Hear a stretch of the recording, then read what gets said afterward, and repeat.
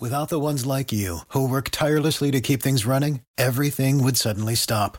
Hospitals, factories, schools, and power plants, they all depend on you. No matter the weather, emergency, or time of day, you're the ones who get it done. At Grainger, we're here for you with professional-grade industrial supplies. Count on real-time product availability and fast delivery. Call, click Grainger.com, or just stop by. Grainger, for the ones who get it done. Jon Mitchell is here. Do you want to take a quick phone call here? Sure. And we'll see what's on this caller's mind. If it's Big Daddy and he's calling about the ticket, we already decided there's nothing that can be done. Let's go to the phones. Good morning. You were on with Mayor Mitchell. Good morning, Mayor Mitchell. Good morning, Tim. Mike Lima here. Hey, Mike. How are you? How's everybody today? Good. Doing well. How are you? Good. Mayor, I'm going to make some comments. It's not pointed at you or the administration. Okay. I just would like your view on these comments. Sure. Do you realize, and I'm sure you do, that the police department, if there is 211 police officers on the street today, that we are down 100 police officers on the street, because the numbers in the early 90s, the policing level on the street were 310 police officers. Now, I'm sure that you funded for 260, so that's really a difference of 50, and I'm sure that cut of 50 is due to lack of funding over the last 30 years. So that's my point of not pointing a finger at your administration. But that still is a severe cut in police protection on the street in the last 30 years. When I personally feel... Hold on. Can I just stop you right there? Sure. So we have not cut the police budget while I've been in office. The budget's the same. We're just not filling the positions. Right? That's the challenge today.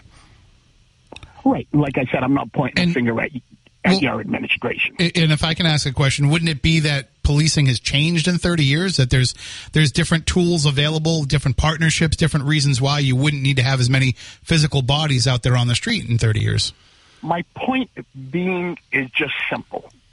Even at 260, which is obviously still a good amount of police officers out on the street, I personally feel that the levels and the amount of crime activity has risen.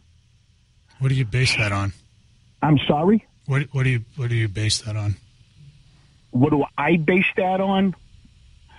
Just myself being out on the street. I don't base it on the numbers that you or the police department or the FBI.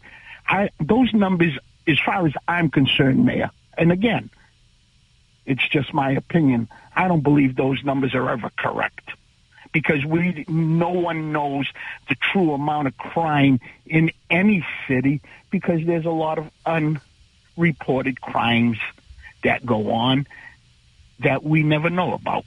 So, I mean, no disrespect, Mike, but I would consider at least some hard data better than an arbitrary. Oh, I agree. Listen, I didn't make this phone call to go back and forth and point fingers. I'm just saying I feel that the city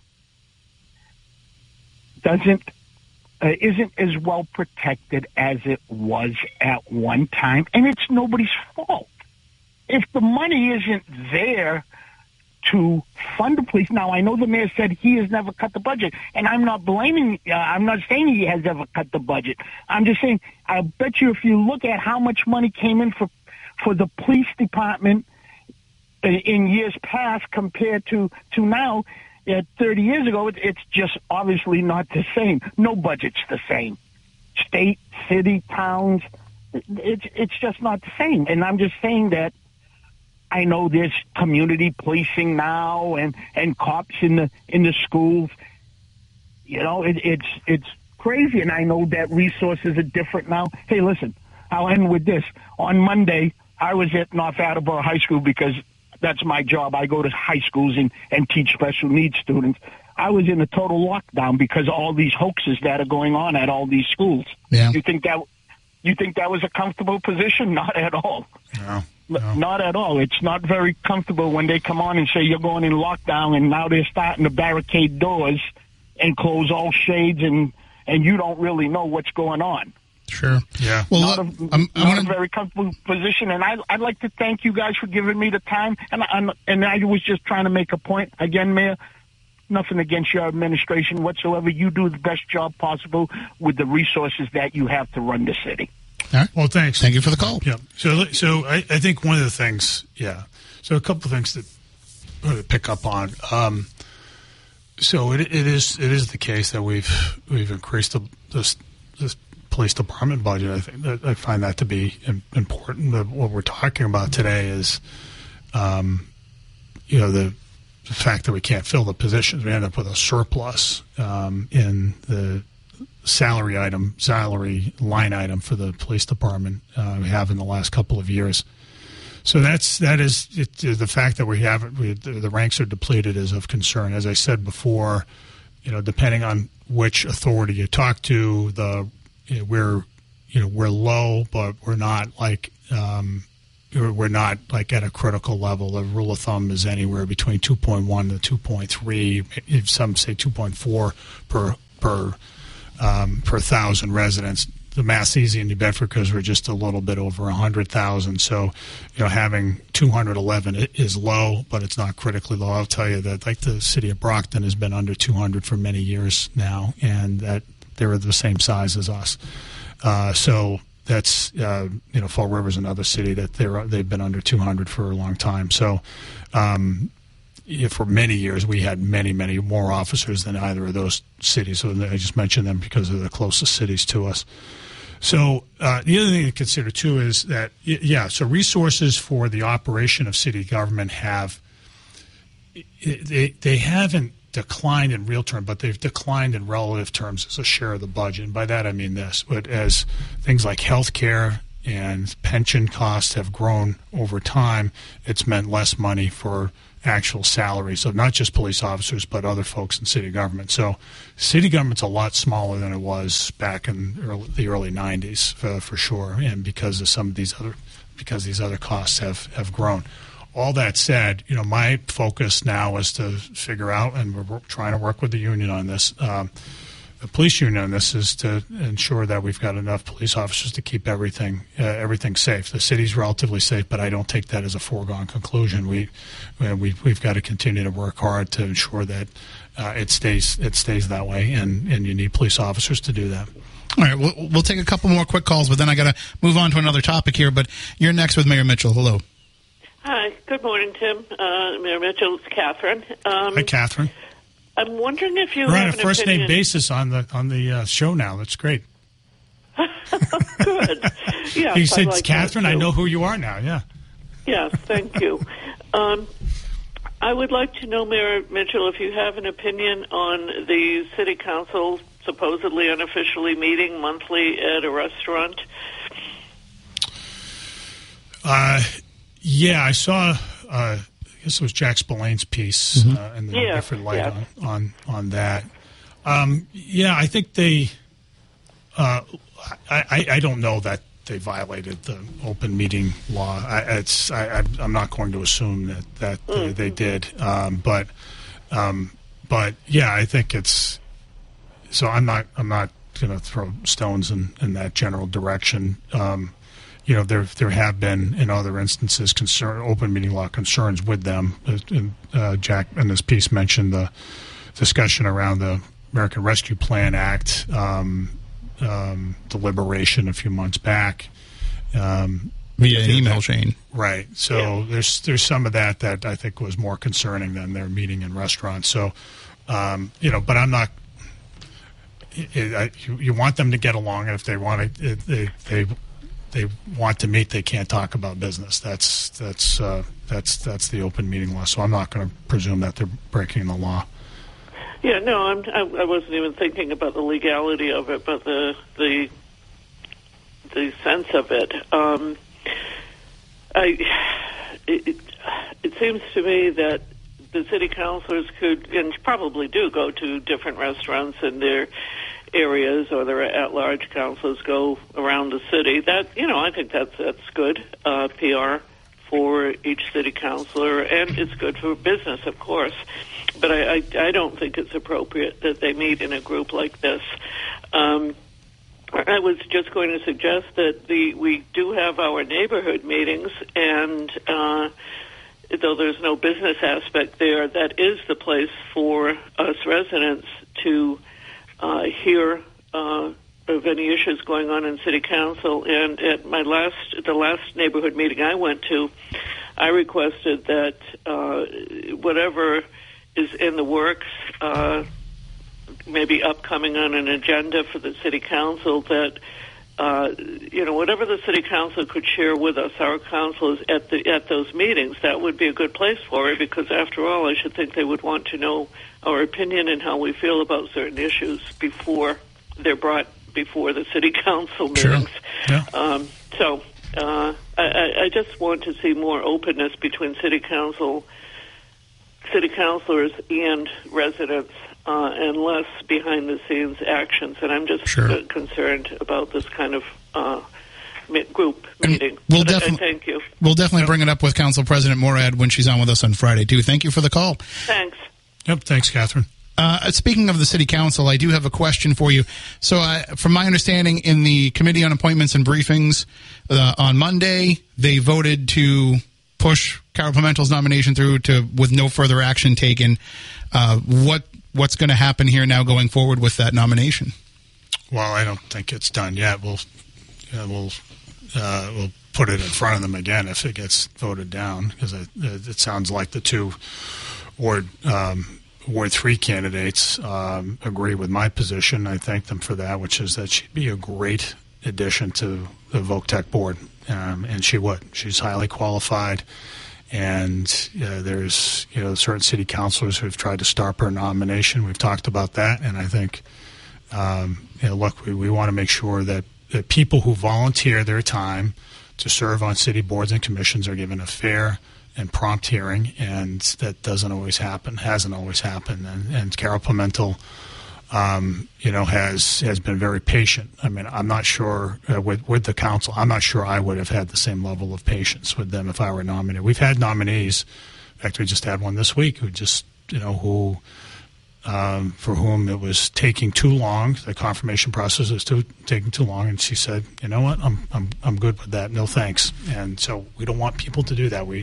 The service on city boards and commissions is really important. We want highly qualified and caring people to serve on those boards, but they don't get paid to do it. There's certain boards for which a modest stipend is paid, but by and large they are unpaid boards. And so that means that those folks should be their time should be respected, and so that's what we'll continue to emphasize. All right, we are going to take a break. When we come back, I want to talk about some news that came out this morning, and we will talk more with Mayor Mitchell. Stay tuned. New Bedford's News Talk Station. We're talking with New Bedford Mayor Jon Mitchell. However, I know there's some calls there, but there's a couple of topics I want to get to before we run out of time. One of that is the story came out this morning from Anastasia Lennon at newbedfordlight.org. South Coast lawmakers call for a review of the State Pier development deal. It appears that some of the local legislators are looking for a more public process in the development plan, and they feel like this was kind of done. The word that's used in the article is, with secrecy. And I know that you've been, involved in this, and you talked with us about it. Wanted to get your thoughts on this. Yeah. So it's essentially the same letter that they wrote, whenever it was in November, back in the fall, alleging the secrecy, lack of transparency on the part of Mass Development, which operates the State Pier. This is like it's Representative Bill Straus. He has made clear to everybody he does not want to see any kind of development on the State Pier that is in the way of restaurants or retail or anything in the area where. If I say in the front along MacArthur Boulevard. So, there has been an enormous amount of public process concerning the development of the pier. It's just that it's glossed over, right, by the things that he's submitted to the press. And frankly, with the turnover in the media here, there's very little institutional knowledge, memory of way back when in 2016, when we had dozens of people showing up at stakeholder meetings to talk about the waterfront and about the central waterfront, even more particularly the State Pier. So, we've pushed, and we've sent to you and sent to others in the media reminders about, like, that was a pretty involved process that yielded a 90-something page long document that laid out what the public wanted on the State Pier, which is not just one type of thing. There is people really like the restaurants on Pier 3. They like them not just because they're good restaurants, but they're not in the way of the fishing industry. The State Pier historically has not been a fishing pier.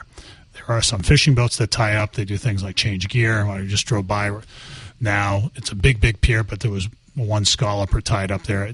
The fishing industry's usage of the State Pier is a pretty recent development, and it's been largely because of the influx of out-of-state vessels into the port. It's made caused some congestion at some of the fishing piers, but that's it. It's not what's been proposed there. In fact, is more fishing. It takes that into account. The auction is the Canastra family has proposed to develop the south face of the pier for a fish auction and a restaurant right next to it, which is exactly what New Bedford needs, I think, to connect with the fishing industry, to bring tourists there, but also to highlight what the fishing industry does for not just for this region, but for all of America, right? We're a huge source of food for the country and beyond, and people need to see, I think, how that all works. And as it stands right now, most of the fish is offloaded at the South Terminal, which is just totally inaccessible to the public. So I think it's a great development. The state, this idea that there is no transparency is just complete nonsense. This is a real estate transaction. Like we were just talking a moment ago about negotiations with unions. There's all kinds of stuff that the government at every level negotiates that's not in the public view. What comes out, the final product comes out for full public disclosure and comment and reaction, but that's not the way that real estate transactions work. I mean, so right now, Vineyard Wind rents the New Bedford Marine Commerce Terminal just a mile or so down the road from the State Pier. None of these state reps had any problem with the negotiation for that terminal when Vineyard Wind and the Mass Clean Energy Center agreed to its use. None of that was public, nor should it have been, right? The ultimate lease is available for the public with a public records request, but like the negotiation of it, no. At the end of the day, this is a fabulous development at the State Pier. The State Pier has languished for years under, frankly, the watchful eye of some of the state reps who signed this. Like they would rather have the status quo.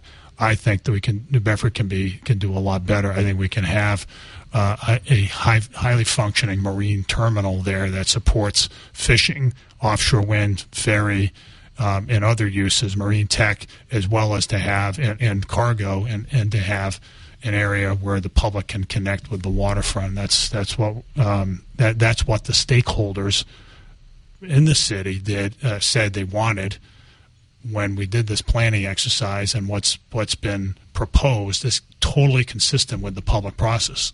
And so, yeah, this is just this. People should see through this as just another attempt to thwart that development, and primarily by Bill Straus. And look, I try to get along with all these guys, but when they're getting in the way of what folks in the city want, then I've got to speak up.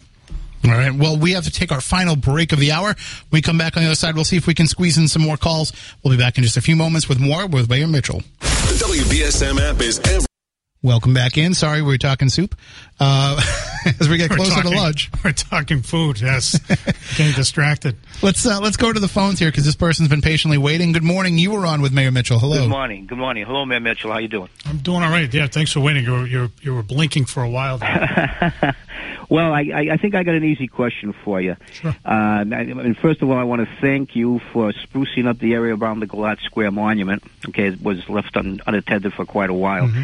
And I noticed it's the old neighborhood that Ashley Park is being somehow changed. There's always been a backstop there, and if that's gone, the fence is gone. What's happening there? Yeah, so there's been some public. I'm glad you raised it. There'll be more announced publicly around on concerning Ashley Park, but it's going to become more of a park and less of a athletic facility, right? That field has been there for a long time, as both a baseball field and a softball field alike. You know, the leagues aren't what they once were. We moved. We did one of the fields at Dias Field off of Mount Pleasant Street to serve to sort of take the place of that field there. And there has been a fair amount of planning that has gone into the rejiggering of Ashley Park, so it's like more pastoral. It's not, in general, the basketball court staying, the playground staying, the patio area right by Goulart Square, right on Goulart Square, is staying the same. But where the field is going, it's going to be, more of a, what's the word for it? Like a green almost space? like a lawn as opposed to a field. But the design's all done, and if you want to. I don't know if it's posted on the city's website, but we're going to make an announcement about that soon. But there's been a fair amount of public input on it. But it's going to look really good. So you've seen like a lot of the eyesores have been taken. Well, I can't right? ever remember there being green space there in my lifetime, and I'm pretty old. Even when you played soccer there, it was on stone dust. You played the soccer, there wasn't grass there. I hope you can get the grass in. Can I ask you one other question about that area? Is this ARPA funds or no? I'm trying to remember if we're using. I don't think ultimately we're using ARPA funds. I think we're using community development block grant funds. Okay, is the basketball court going to be redone, or is it going to just remain the way it is? Well, if it needs to get spruced up, I think if it needs to get spruced up, it will. It's not going anywhere. It's going to be right there in the corner still. A while back, I called about, there was a thing before the city council about making that name Tom Barrow Field. Tom Barrow basketball court, I should say, and I know there was a lot of people behind it before the COVID.